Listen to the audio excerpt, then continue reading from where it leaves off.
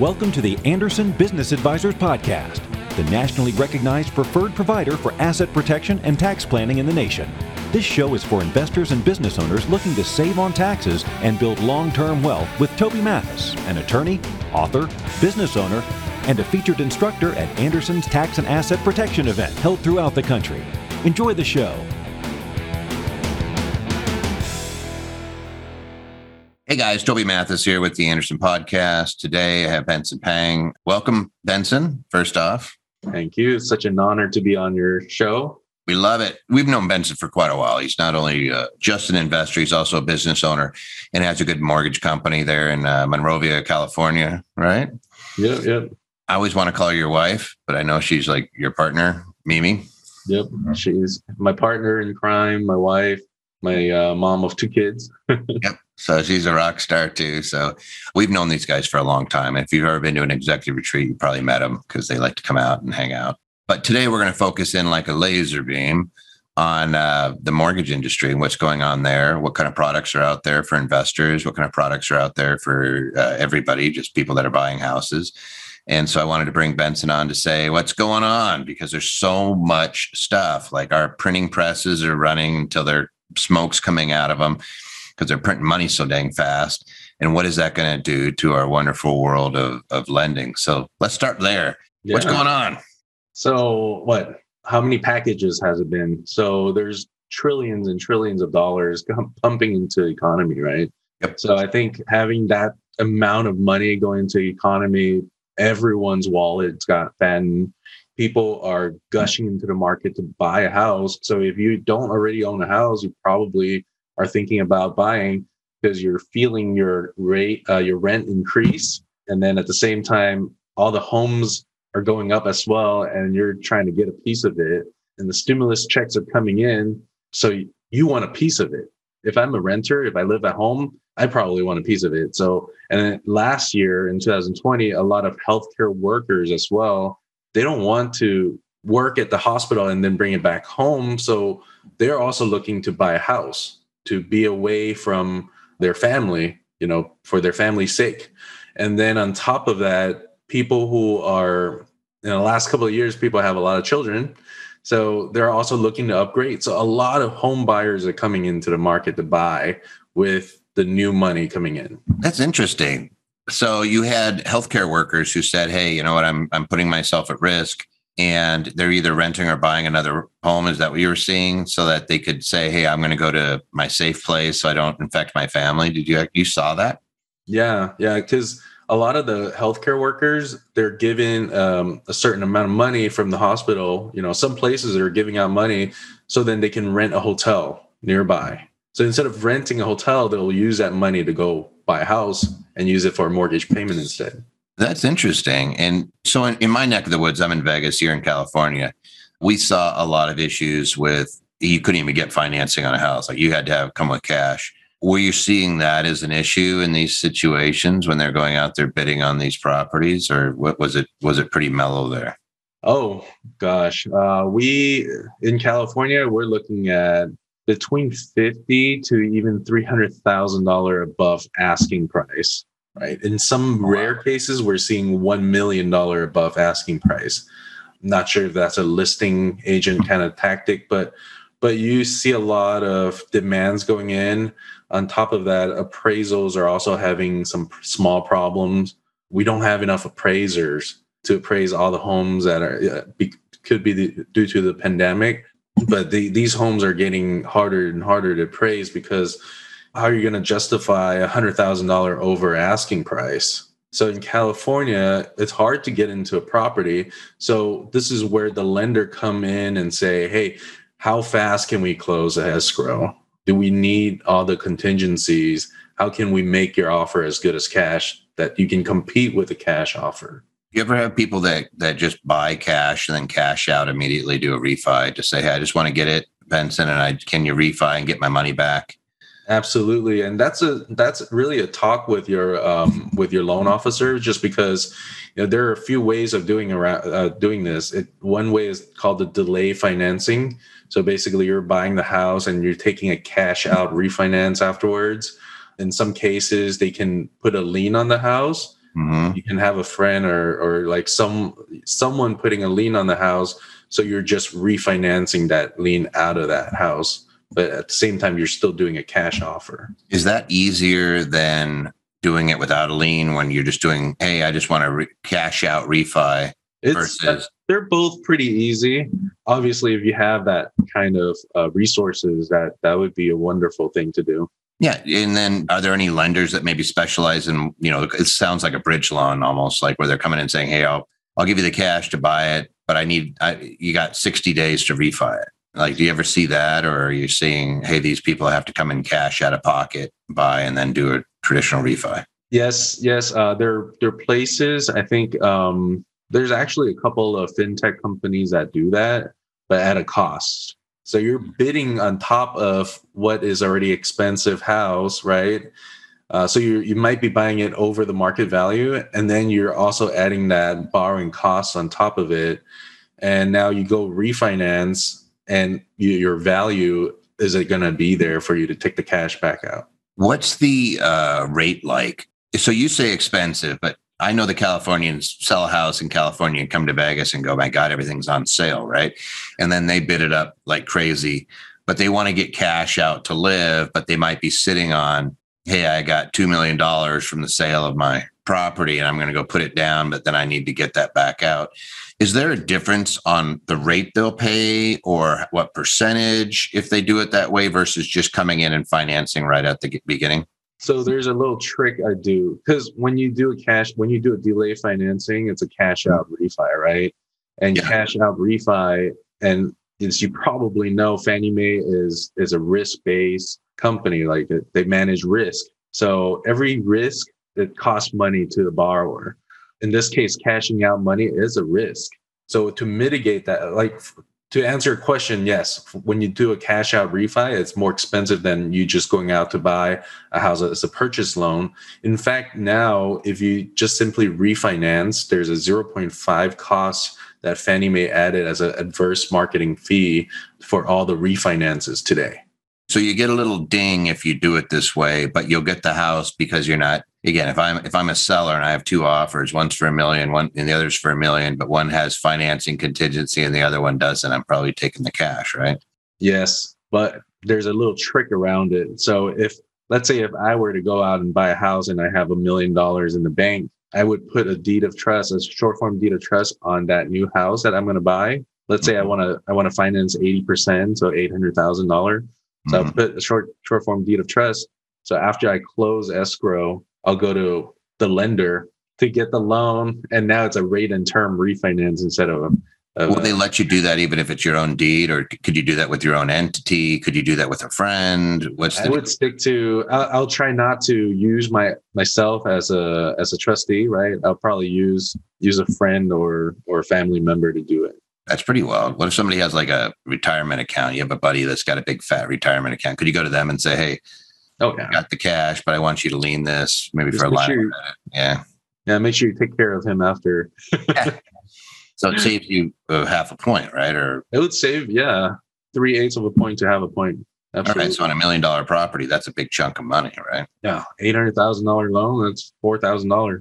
And then when you're buying, are you seeing that it is what I'm perceiving here in Vegas? It might be different there, but are you seeing that coming in and requiring financing contingencies is costing people deals? Is that a reality, or it's a real thing? It's a real thing. So I would advise all the home buyers, instead of talking to a real estate agent first, you should probably talk to a loan officer and really get that process going to get yourself pre-approved, get all the documents reviewed. So then you get a higher chance. Like, let's say if you're W-2 file, right, vanilla file, you're probably going to be guaranteed to get that loan, that mortgage. Now you don't really need that financing contingency. And then if you're bidding over the house, you already know you're overpaying. You might not even need the appraisal contingency. With that mindset, obviously, you need to figure out what the worst case scenario, and that's where I come in and help you understand the risk of you removing any of the contingencies. So the least amount of contingency you can do to get into an escrow, the more higher of a chance you get into escrow. It's all risk, right? Yeah, no, that makes sense. Shifting gears slightly, is we're talking about residential loans for a house you might be moving into, but what if I'm looking at a property that I want to acquire, make it into a rental, duplex, triplex, fourplex, something like that? What are my options there? Are you finding that it's easy to loan on those too? So if you already own your own primary home and you're looking to buy an investment, that shouldn't be a problem, right? If you're trying to game the system, it might create a problem. So talk to a loan officer. Recently, a lot of these alternative loan programs have come back online. So one of the programs that we're offering and it's pretty hot right now. It's called a DSCR loan, debt service coverage ratio. So as long as your income covers the PITI, your monthly payment, then you should be able to get the loan. In some cases, you don't even need to cover the whole thing to get the loan. So I'm looking at I already have my own house and I'm going to get a duplex. It's $500,000. And I say, I don't want to tie up all my cash in the duplex. So I can basically get financing for what's the typical thing? 70% loan to value, or is it 75% loan to value? So 25% down, you get a pretty nice conventional loan. Okay, so I throw down, let's say it's 500,000. So I put down 125,000. The rest is being financed. Typical rates, are they decent right now? Are they going to go up, down? What do you think? They're great. They're in the low threes. They're in the low threes, 30-year fix right now, 0 points. Your balloon or anything like that? No balloon, no prepayment penalty. So obviously, again, it's risk-based. So if you're buying a single family versus a duplex versus a 3 to 4 unit, they all have different pricing. So that's absolutely a conversation there. Do you know any PITI numbers off of a loan of maybe 400,000 off the top of your head, so you can figure out what the rents would look like? So on a $500,000 house with 25% down, you're probably looking at about $2,300 in PITI. And so would you need to have $2,300 a month coming in rent or net income? So if you're qualifying for a conventional loan, we look at the global. So we look at your income, your credit, your assets, right? But your income from your personal employment, and then on top of your other your investment properties, rental income. And you can also use the house that you're trying to buy, 75% of the gross rental. It's all added up to calculate that debt to income ratio. So if the ratio is right, then you'll be able to get a loan. What's the typical ratio if you're just looking at the rents? So if you're looking at the rents, if I have a lower personal income to come in and qualify, I probably want to at least have the house paying for itself. But is that what they're going to look at, or are they going to look at you, your personal credit, everything, lump it all together and then figure it out? But I have lower income because I'm really good at doing some tax strategies, or because I have a bunch of real estate and I'm already depreciating the heck out of things and I'm a real estate professional, so it's knocking me down. If they look at just the income stream, is it just the gross income stream, or do they play around and say, hey, we'll allocate 70% of the gross rentals towards the payment, and we'll use that kind of factoring? So in the conventional loan, we use 75% of the gross rental. Nice. Earlier, when I talk about the DSCR loan, we use 100% of the gross rental. Wow. So, okay. So we know that's not really going to happen. So I'll just say this as a caveat. Don't do that if you don't have like this. Your tax scenario may not be your cash scenario, right? I could still be showing $50,000 of income, but actually have access to 150, right? Because of the way real estate works. So make sure that it's not going to put you in a cash flow crunch. But wow, you could really loan, and that's not so bad.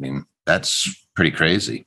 Yeah. So a lot of like real estate investors, they might have a couple of years where they're trying to maneuver things and they're not showing positive income on their tax return. So they'll use this program, buy the house for a couple of years, and then refinance into a conventional loan.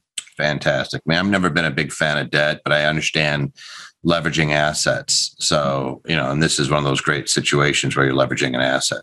Yeah, I think a lot of times when people think about a 30-year fixed loan or 30-year amortization loan, in my opinion, it's not a 30-year thing. It's more so just temporarily cash flow issues. You got to take care of things. You can pay it off whenever you want after, right? Yeah, no, absolutely. It could be attacking it, but what it's doing is allowing you to leverage the cash that you have maybe into 2 or 3 properties that you're in a comfortable situation to then attack the pay downs. How many properties can you actually do under conventional lending? So if I want to buy 5 or 6 duplexes, is that going to be a problem, or do I have a cap? 5 to 6, you're not going to have a problem. If you're talking about 10 plus, then we'll probably have a problem. 10 plus finance properties. Right. So you could have the backing, Freddie Fannie on 10, and then once that's the magic number, and then now you need to go to the asset-based lender. We know those guys too. Yeah. I mean, in some cases, you can probably lump a couple of the properties into one loan. Mm-hmm. So you have a couple of low balance properties. You're trying to move it over to a property that has a higher equity.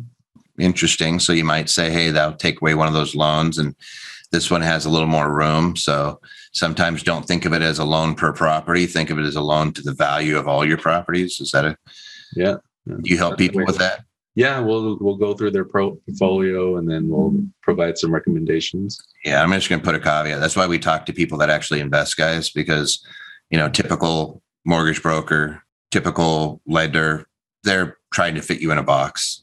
Make sure that somebody understands what it is that your goal is. If I want to acquire 10 properties, 10 loans, maybe I should be looking at it as how much loan to how much value I should be, because I may be able to get there with 5 properties, right?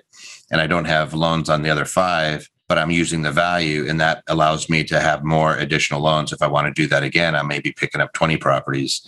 Still, I only have 10 loans. Is that a fair way to assess it? Yeah, exactly.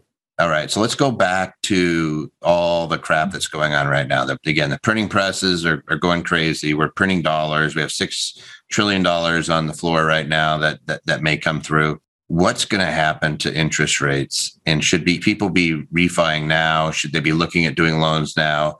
Should they be waiting? Look into your crystal ball and tell us. What do you think? Well, with all the money printing, and as we all know that when there's printing, there's inflation. We can all feel it. We can all see it, right? Mm-hmm. In front of our eyes. My Uber ride from the airport to my house the other day went up at least 20%.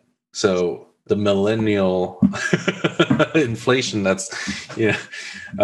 lumber cost is going up too, right? 2-3 times what it cost before. So all that inflation, what it really means to interest rate is the Feds are going to be afraid of the inflation. So they might start raising the interest rate, which is what's going on today. Everyone's afraid of the Fed's increasing interest rate. So in the mortgage-backed security world, they're also trying to raise the interest rate to hedge against what may happen.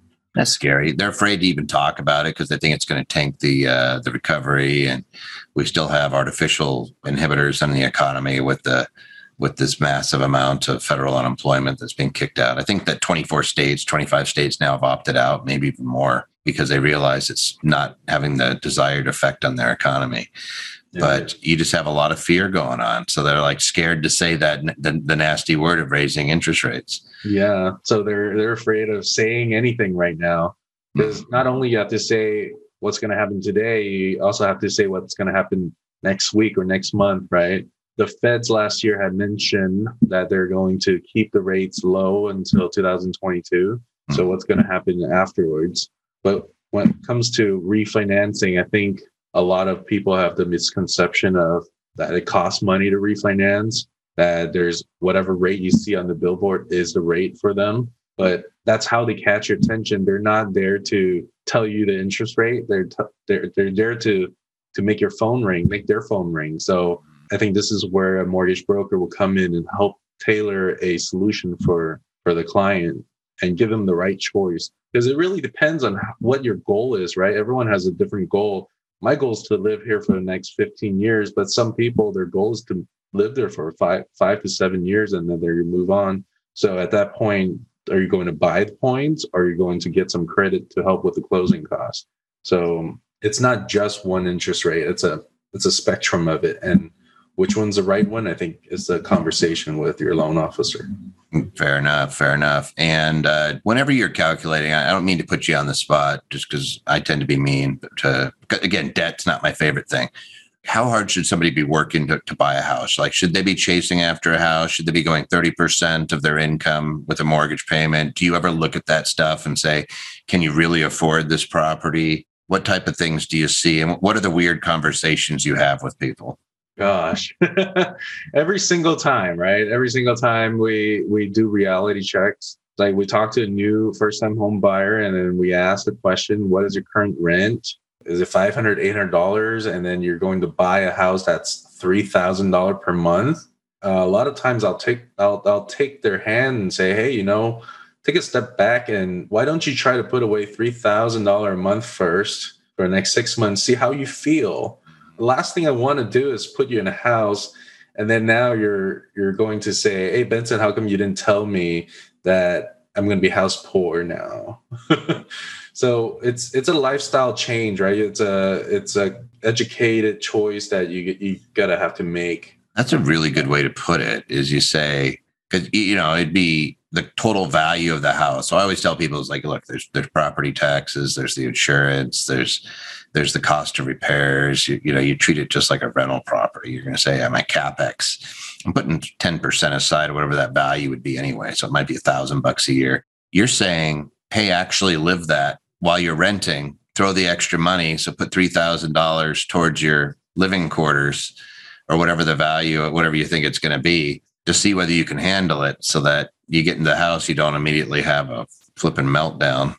Yeah. You can't afford a couch anymore and you can't afford a bed, right? I talk to buyers that make $15K a month, live at home and have barely $10K in the bank. And you go, well, you got to start saving because you're going to have to make a big payment on the house. You might not like it. So what you're saying is you're really popular in that first meeting when you're doing the reality check, when everybody else is saying, oh, you make this? Oh, we can find you a house for that. Yeah, no, I don't. My goal is to educate you as a buyer, right? My goal is not just to make that dollar and move on. I've been doing this for a while and I've seen things that, when it's wrong and people are setting somebody up for an ulcer. Yeah. Yeah. Like, this is going to be a delayed bomb. You're going to have a heart attack in about 10 years trying to carry this thing. Mm-hmm. Yeah. And I've seen people who didn't listen and they have to, after they buy the house and they put it back on the market in a year just because they just couldn't afford it. It's pressure. Yeah.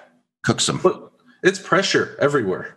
Social media, TV, television, and radio. We talk about interest rate, talking about mortgage all the time.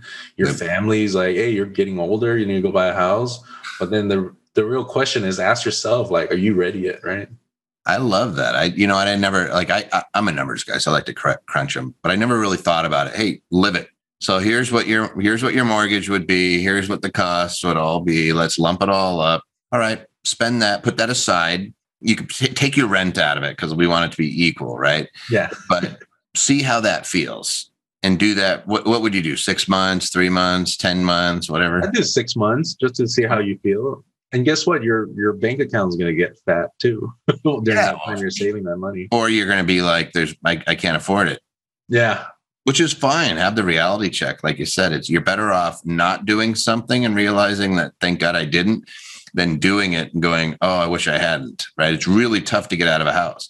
8%, 10% to dump it, right? So really brutal. But I love that. I'm going to steal that totally.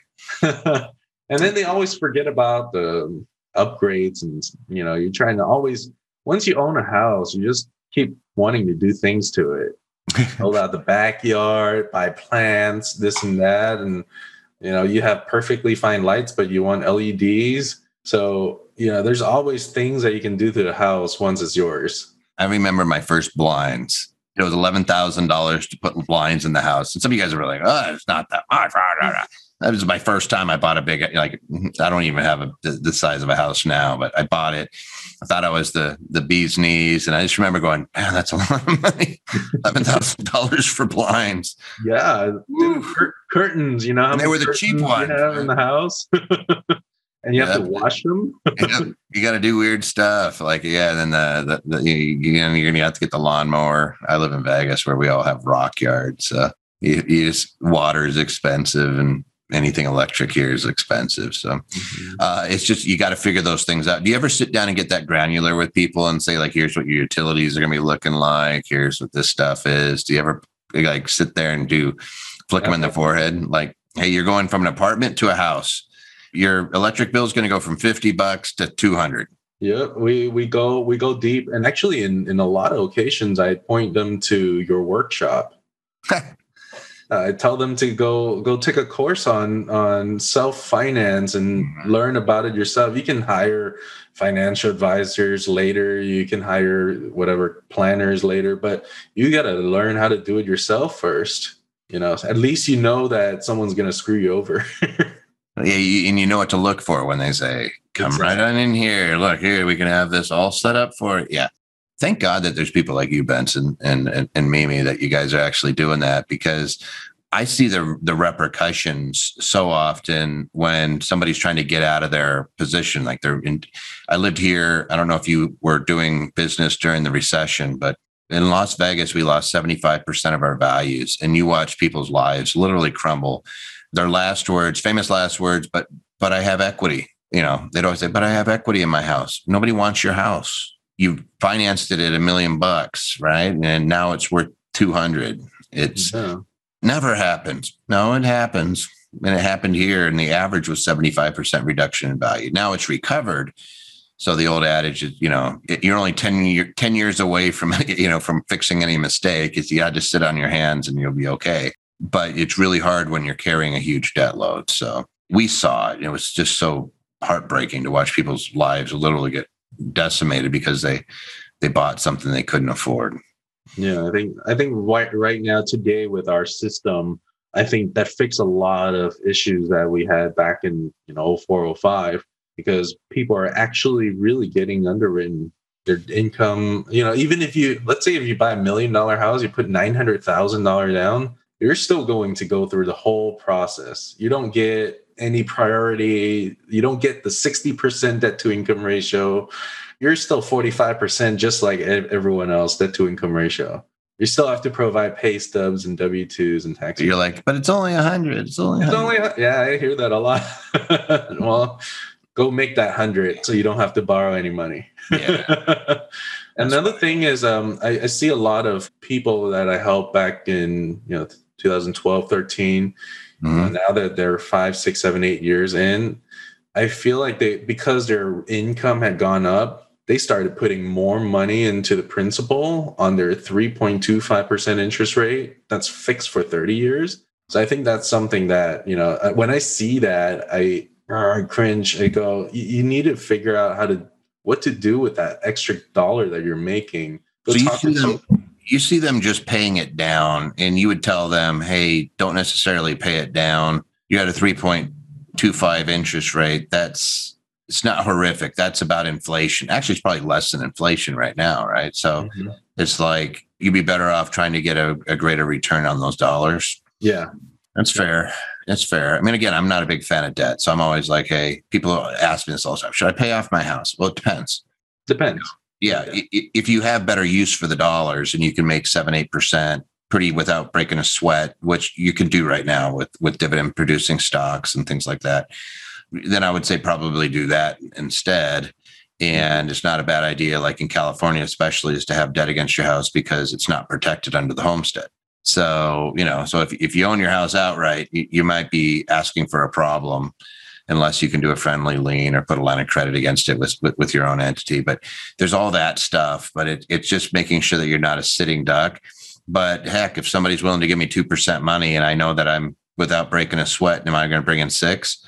I'm doing that. Yeah, absolutely. I think that's a point, right? Like these people, they work so hard for their money and they want to tuck it away as soon as possible into the house that unless you refinance again, you can't touch that money again, right? Unless you sell it or refi, you can't touch the money. So what I would tell them is to put it in a bank or something. And then the next question is, well, I don't know what to do with the money. And I tell them that's because you don't have it yet. Once you start saving enough, and once you learn how to save some, go talk to my friend Toby, and he'll give you a whole list of things that you can do. I appreciate that. Yeah, no, that's absolutely true. Is you got to buy assets that are paying you. A lot of people just go on more vacations or maybe buy more expensive furniture. Don't do that. Get it to where it's producing the income off of it, and then take the income if you feel like it and buy those things. But definitely put it in the asset first. Benson, thanks for joining us. Enlightening as always. Love sitting and talking with you, and I'm just really appreciative of you spending the time with us today.